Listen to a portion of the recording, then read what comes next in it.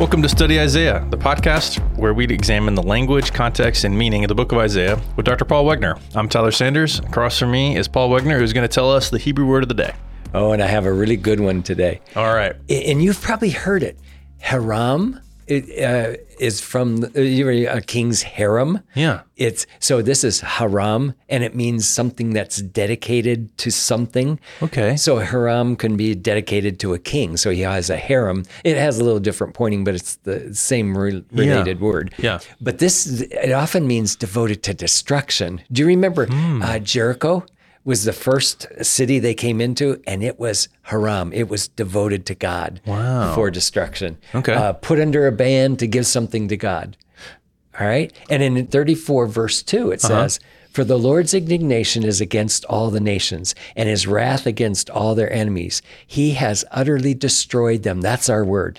He has given them over to slaughter. Wow. So it's dedicated to destruction, basically. Well, let me ask you something. This is making me think a little bit about, this is a little bit of a language question. I probably should know the answer already since I took you for Hebrew. That's all right. So as you have the definition up here, it's kind of in a verb form. Yeah. But it also takes it can be used like or the root can be used as like a noun or even as an adjective, it sounded like maybe? In Hebrew, with different pointings, it usually makes it a noun. And often, Hebrew has three root radicals, basically. Yeah. So the root radicals will be basically the same, but you can put different pointing on it, and it'll have slightly different nuances. And one can be a verb, one can be a noun. Yeah, those will shift around. Yeah. Okay. So basically, you can make a noun out of that word by putting segols under it. Yeah. Yeah. And so in our verse 34:2, when it says it's translated, he has utterly destroyed. So it's kind of takes almost a past tense kind of meaning here, but it's... Yes. And it's because it's the verb form and it's in a perfect form. Yeah. Okay. Yeah. All right. That's great. Okay. So let's get into the text. So that gives you some hint of what this passage is going to be about. Tell me about it. Yeah. Oh, yeah. Let's look at the big structure a minute. Okay. Remember we had the little apocalypse on the other side of our palistrophe? That's right. This one is matching it. And I when I first looked at this, I couldn't figure out, why do we got two passages that both are talking about this future time? And then I think I realized that it has this palistrophe structure, and so it balances each other. And remember last week we talked about the middle section, which was that really big section that had those woe oracles balanced by the restoration. Right. So that's in the middle, and now we're going outside of that again, or on the other side, and now we've got our final judgments and restoration. So what we went over last time was Isaiah 28 to 33. That all matches up. And basically what you're saying is what we're going over today, Isaiah 34, 35, it corresponds to Isaiah 24 to 27, right? That's the kind of connection we're seeing? Yep. The little apocalypse, as we called it? Yep. Yeah. And then remember, that also means that the outside ones match, but it's unusual how it matches. Do you remember my thing was the oracle to the Assyrians was the smallest one in chapter 14? Yeah. And I think it's the most important because it actually, in it says, this has already happened. And it's the same thing that God's going to do to the rest of the nations if they disobey God. Right. And so the Assyrians are talked about here. We're going to talk about God's punishment of the Assyrians later. So that's how those two match. Yeah, yeah. And so for today, for 34 and 35, that is that a thematic kind of match up with the little apocalypse? Actually, is there textual things that are kind of similar across the two, or is it mostly? It's pretty much themes. Okay. Both of them talking about the future. Now, it's got, most scholars call it a diptych pattern. Okay. And what it means is that... In 34 and 35. Yeah. That 34 is talking about the destruction. 35 is talking about the restoration. And so in that sense, they parallel each other. And they're just opposite, but they match each other in that everything's talking about the destruction in the one and restoration in the other. And so they pull it together and use it. They call it a diptych pattern. Yeah. And basically, it's like an ancient writing tablet where they have wax inside. They take the little pen and mark, they write inside there. Then they close it, send it to the receiver, and he opens it up and he can read what's been scratched into the wax. Yeah. Then what happens is they take something hot, smooth it over. He can write his letter, fold it back up, and send it to the guy or whoever he original, wants. yeah. Okay. So that's how they worked, and it's called a diptych pattern because they have two matching sides. I see. Yeah. So in real life, there was this kind of device. Yeah. That also was called a diptych? That's Yeah. where okay. Yeah. Well, it's called it's a Roman tablet, but it's they call it, they describe it as a diptych. Oh, I see. Yeah. Okay. Yeah. And in this, metaphorically, as we describe it, Yeah. we're really saying like there's these two chapters, I guess, or sections, that really correspond directly one back and forth. Yeah. But almost opposite ways. Yes. Is that kind of how they relate to each other? Yeah. Yeah. It's still talking about the whole world, those kind of things. It's still talking about a future time, but one's judgment, one's restoration. Yeah. Okay. Okay? Well, let's get into it. All right. If we look at verses 1 and 2, draw near, O nations, to hear, listen, O people, let the earth and all that it contains hear, and the world and all that springs from it. For the Lord's indignation is against all the nations. I was going to use that word indignation as our Hebrew word for the day, but it's just the word wrath or anger or something like that. So it wasn't as interesting as I thought that word harem was. Sorry. Yeah. For his wrath is against their enemies, and he has utterly destroyed them. There's our word. And that's it, haram. Yeah. And he has given them over to slaughter, so that the slain will be thrown out, the corpses will give off their stench, and the mountains will be drenched with their blood. This is really gory, but it's talking about the destruction that's God's going to pour out on them. Yeah. So that's how it starts, and you can see I've called it major destruction because it's wiping out the whole world. It sounds like, and he is just slaughtering them. It sounds like. Yeah. Okay. Then in verse 5. He even talks about the heavens. So look at what it says in verse 5. For my sword is satiated in the heaven, and behold, it is descended from judgment upon Edom and upon the people that I have devoted to destruction. There's that word again, Aram. Oh, really? Devoted to destruction? Oh, yeah, right. Yeah. But so he's talking about he's done his slaughtering up in the heavens, and then he's going to do it down in Edom. Do you remember we had a passage in the little Apocalypse that talked about he's going to judge the people in the heavens, or the hosts of heavens, and on the earth, the kings on the earth. Yeah. I think this is matching that same kind of thing. Right. So it's saying there's going to be judgment throughout his whole creation. Yeah. Okay? All right. Then verse 8, for the Lord has a day of vengeance, a year of recompense for the cause of Zion. Now, two things I want to point out. Notice that it's only a day of vengeance. That's a shorter time than the year of recompense. Okay? So I think it's nice to know that God's judgment is temporary. His day of recompense is a lot longer. Yeah. Okay? Yeah. And then notice it says for the cause of Zion. So that suggests that it's happening for Zion's benefit, because God wants them to be blessed. So this is a judgment or recompense because of what people have done to them. So that's given us some help to know what this whole thing is about. But notice also in that verse we read in verse 5, notice it's pointing out Edom. Right. That is specific. Yeah. So I think we talked about this before. Moab and Edom are two of the kind of classic enemies of God's people. Yeah.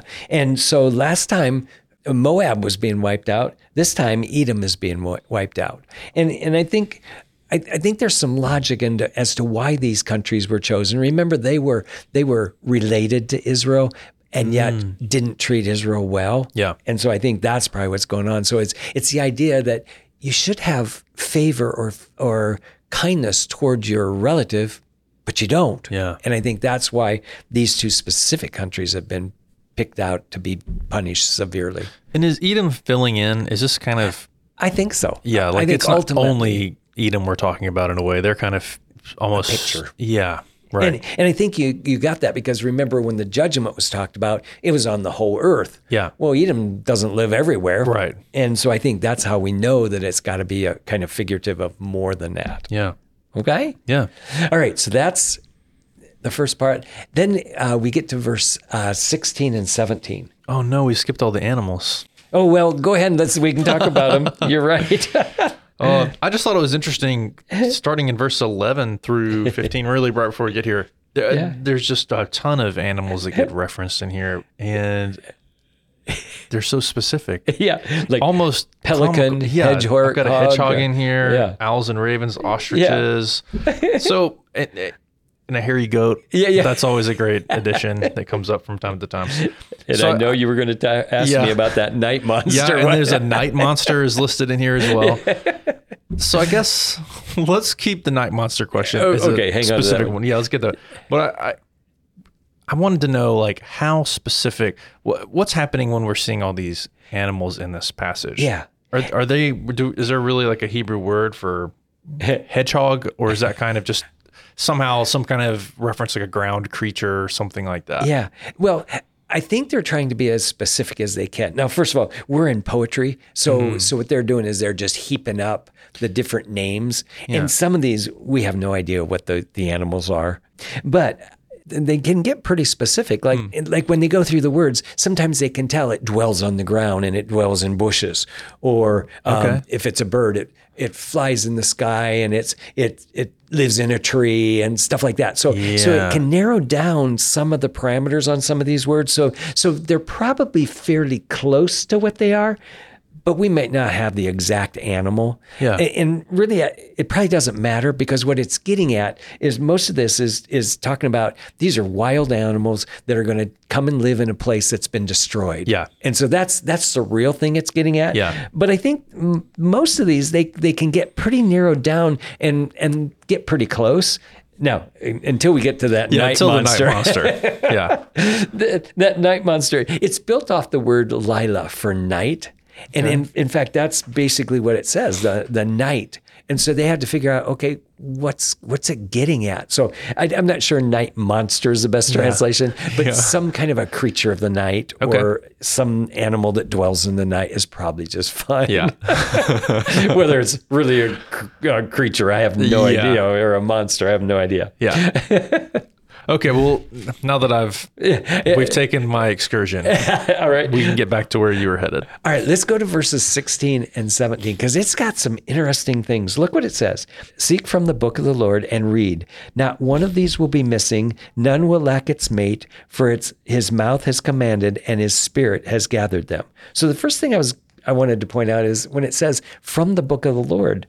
So it actually knows that this is going to be recorded, and it knows it's going to be in the book of the Lord, so that they can actually go back and check it in time when this starts to happen. They can actually see it and actually say, "Oh, God knew about this before it actually happened."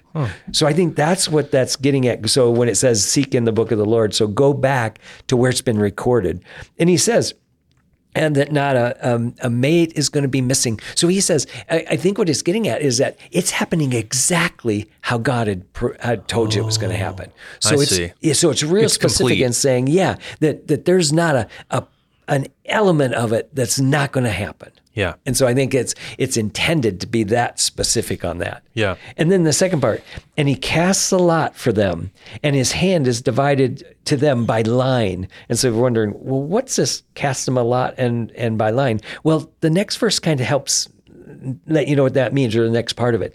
They will possess it forever, from generation to generation they shall dwell in it. Remember back at that time when they drew lots for land? And so the Israelites, remember when the land was divided up, to remember that's how they got it, is they cast lots, and then they knew who got what land.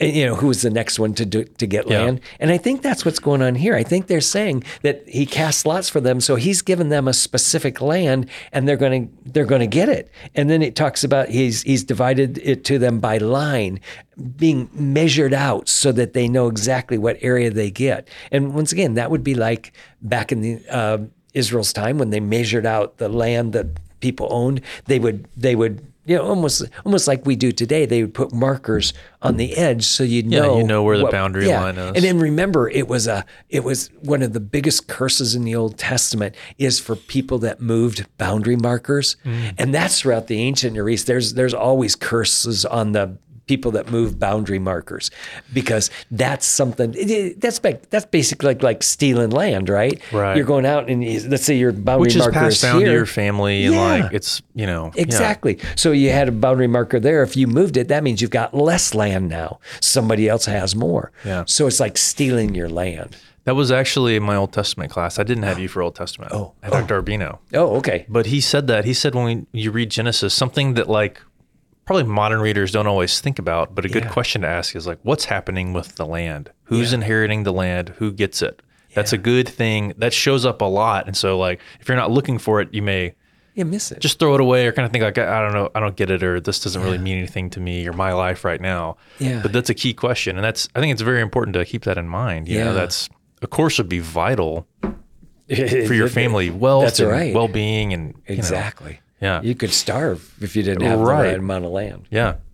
So this is a resetting of that in a way, do you think? Or it's kind of like this is the future? Yeah. And it's just talking about that the world is going to be given over to, remember, he's going to destroy it. Yeah. That means the wild animals are going to take over at it. Oh, so that's see. Basically, and that's, it says from generation to generation they'll dwell in it. So that means it's going to now be, that punishment is going to exist for a long time. Yeah. Okay? Yeah.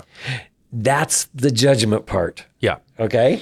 So now the next part is in chapter 35. That's the restoration part. Okay? And it's specifically to Zion, and we need to talk about that a minute. But let's read it first.